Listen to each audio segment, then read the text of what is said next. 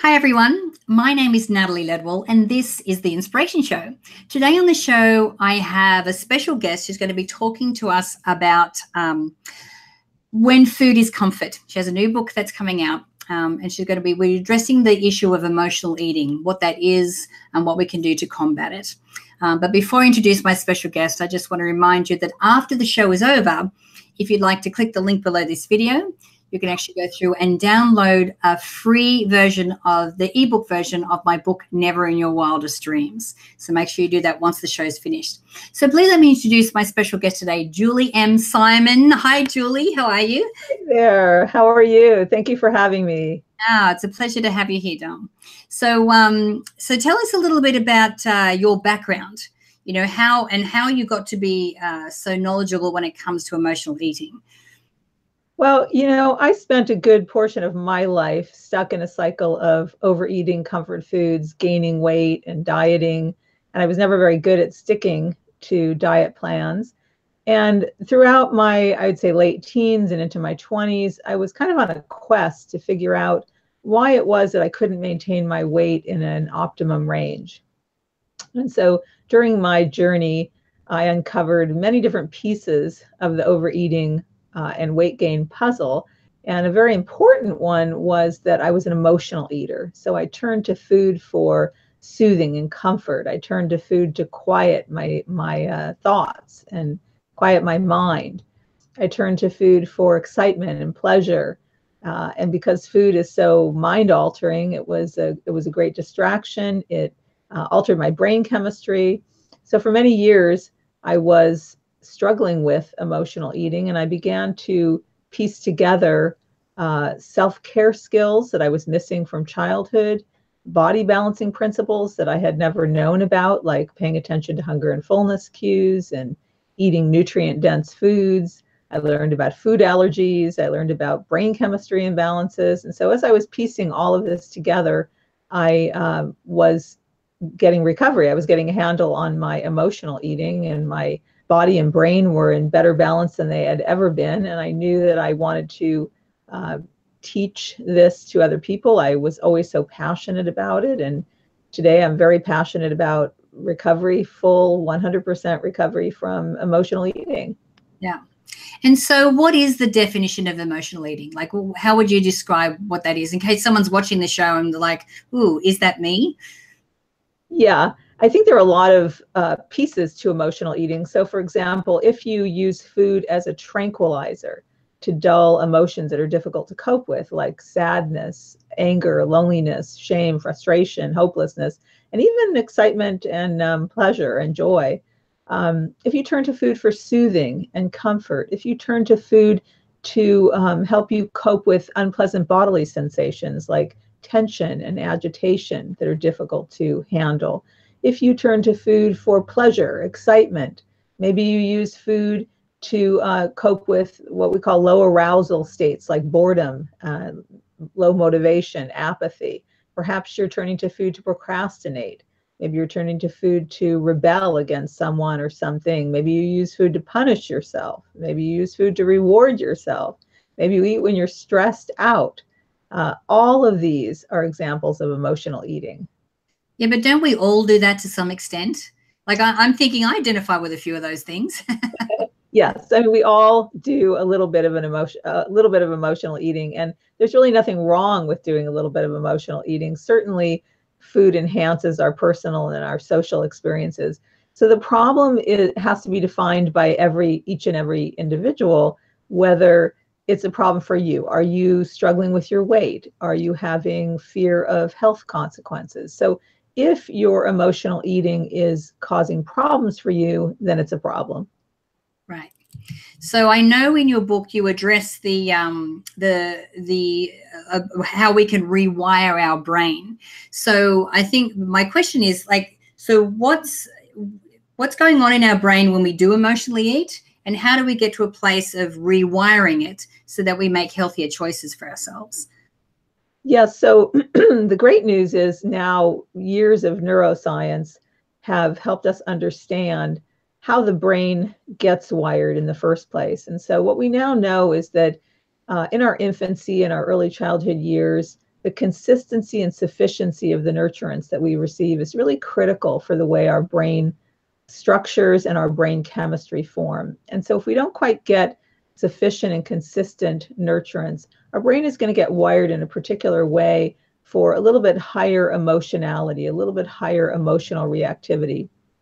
And by the way, I'm never blaming caregivers. This isn't about blaming caregivers. Most parents and caregivers, do the best job they can, and parenting is one of the hardest jobs in the world. But even well-intentioned caregivers can miss the mark a little bit if they themselves are missing some of these skills, or they don't quite know how to handle their children's emotional issues and needs. So if we don't get quite the consistent and sufficient nutrients we need when we're young, as I said, our brain gets wired for a higher level of emotional reactivity. And what happens is that when we're under stress, when we're tired, we tend to be under the influence of an emotionally dominant part of the brain. And this part of the brain doesn't respond to reason and logic. So this is why when you come home, you've had a really hard day at work, and you just want that cheesy noodle dish, and you had promised yourself day in, day out that you're going to eat more cleanly, you're going to eat salads, and you grab the cheesy noodle dish and you have 3 glasses of wine, and you say to yourself, why do I keep doing this? I keep telling myself I'm not going to do it, and then I come home and I do it. It's because you're under the influence of that emotionally dominant part of the brain. It doesn't respond to reason and logic. And we're going to have to work on rewiring the brain, making connections between the top upstairs part of the brain, the logical part of the brain, the self-regulating part of the brain, the soothing and comforting part of the brain, and that emotional part of the brain that wants what she wants when she wants it. So how are we going to create those connections or strengthen the connections that are already there? What research is showing us now is that a mindfulness practice can actually wake up those connections and strengthen those connections. So it's really experience, either the experiences we have with nurturing caregivers that kind of fire up the brain and wire the brain, or later in life, experiences we have with ourselves. And we can do this with a mindfulness practice. So this book is all about teaching you a 7-skill mindfulness practice that will help kind of wake up those parts of the brain and connect those integrative structures in the brain and ultimately rewire the brain.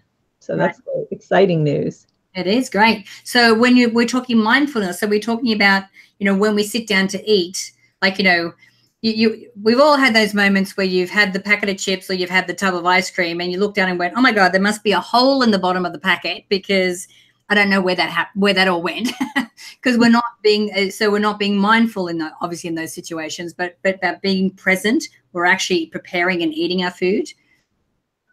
Yes, but I think when people think of mindfulness in food, they think of mindful eating practices. So being mindful that you're having the ice cream, and perhaps rather than standing and eating it out of the container, taking a serving size and putting it in a dish and enjoying it. And that's all a really important part of practicing mindfulness.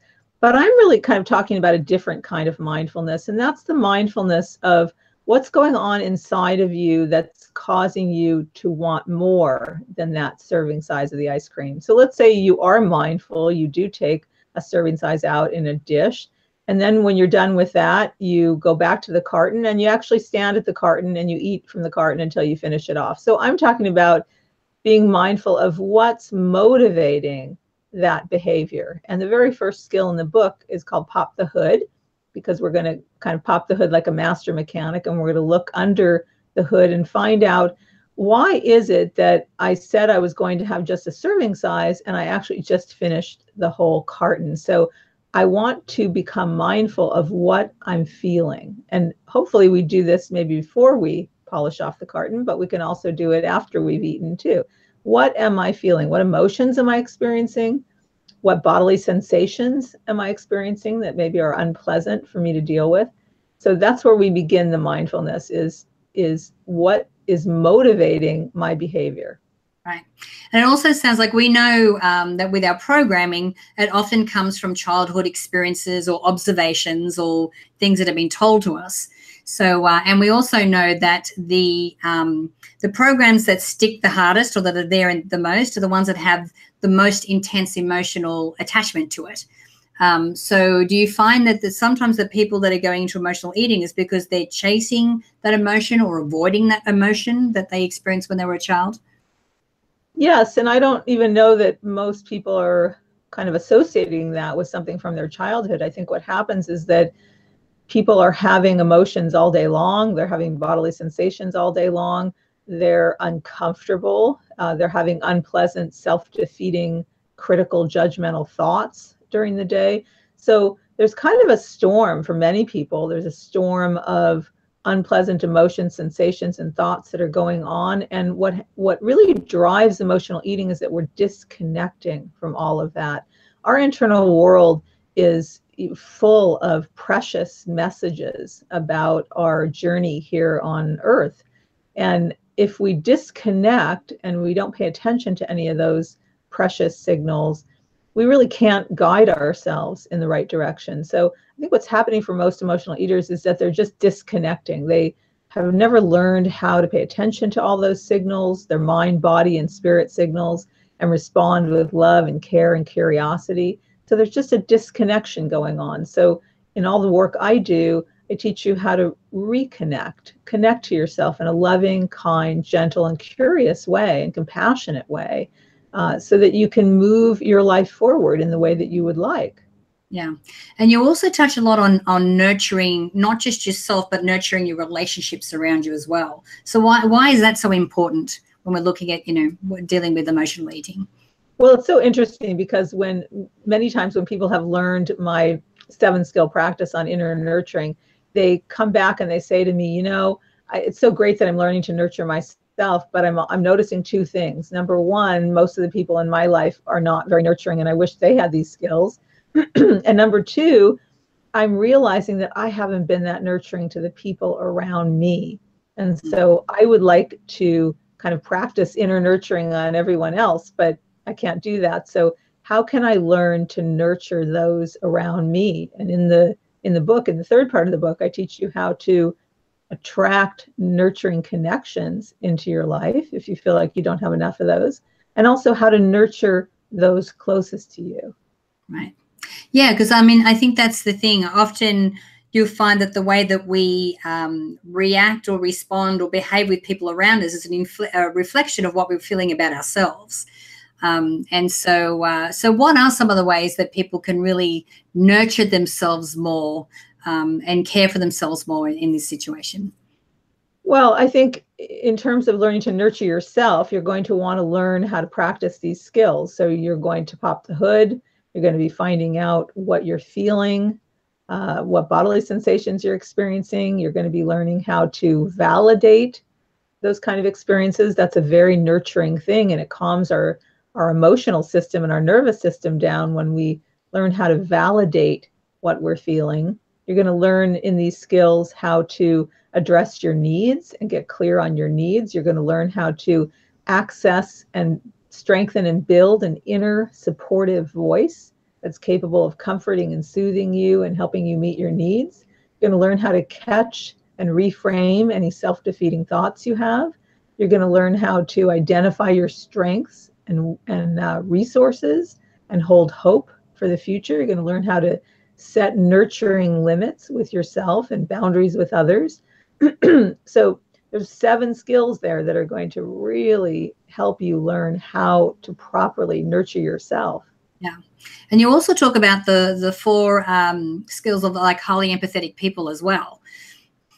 Yes. And so again, when we have learned how to nurture ourselves and we want to begin to nurture other people, we're going to learn to practice some skills that highly empathic people have learned, like learning how to listen reflectively. We're going to learn how to not give advice so much. And there's a whole set of skills there that we want to learn how. We need to get clear on our own boundaries. So in the book, there's skills and habits for you to practice there in terms of nurturing others. Yeah, absolutely. Well, I think the book is amazing, and I think it's going to help so many people. And so where can we send people if we want them to connect with you, if we want to get them to get their hands on the book? Yes, you can go to my website, overeatingrecovery.com, and you can start reading either of my books right away, you can download 2 free chapters from either of the books. You can sign up for my blog, get blog articles delivered to your inbox monthly. And also I have, for anybody wanting a deeper dive, really wanting to work with me closely, I have a 12-week emotional eating recovery program, and we use both the books. We do a deeper dive, and that's starting back up at the end of April. And I run those programs myself, so you'll be working directly with me, and you can do it if you're outside of the Los Angeles area. I have it. The program is in a telecoaching format, so you can join us from anywhere in the world. Right, wonderful. Julie, thank you so much for joining us today and for sharing your wisdom with us. I encourage you that if you actually are watching the show, if you click the banner to the side or the link underneath here, you can go straight through to Julie's website to connect with her. So thanks again, Julie. It's been amazing chatting to you today. Thank you so much for having me today. Yeah, wonderful. Now, guys, if you're watching the video, I encourage you to share it. You can do that by clicking the Facebook and the Twitter share buttons on the page. Don't forget to click on the banner or the link to go through to Julie's website. And after the show's over, click the link below that so you can download the ebook version of my book, Never in Your Wildest Dreams. So until next time, remember to live large, choose courageously, and love without limits. Thanks, guys. We'll see you soon.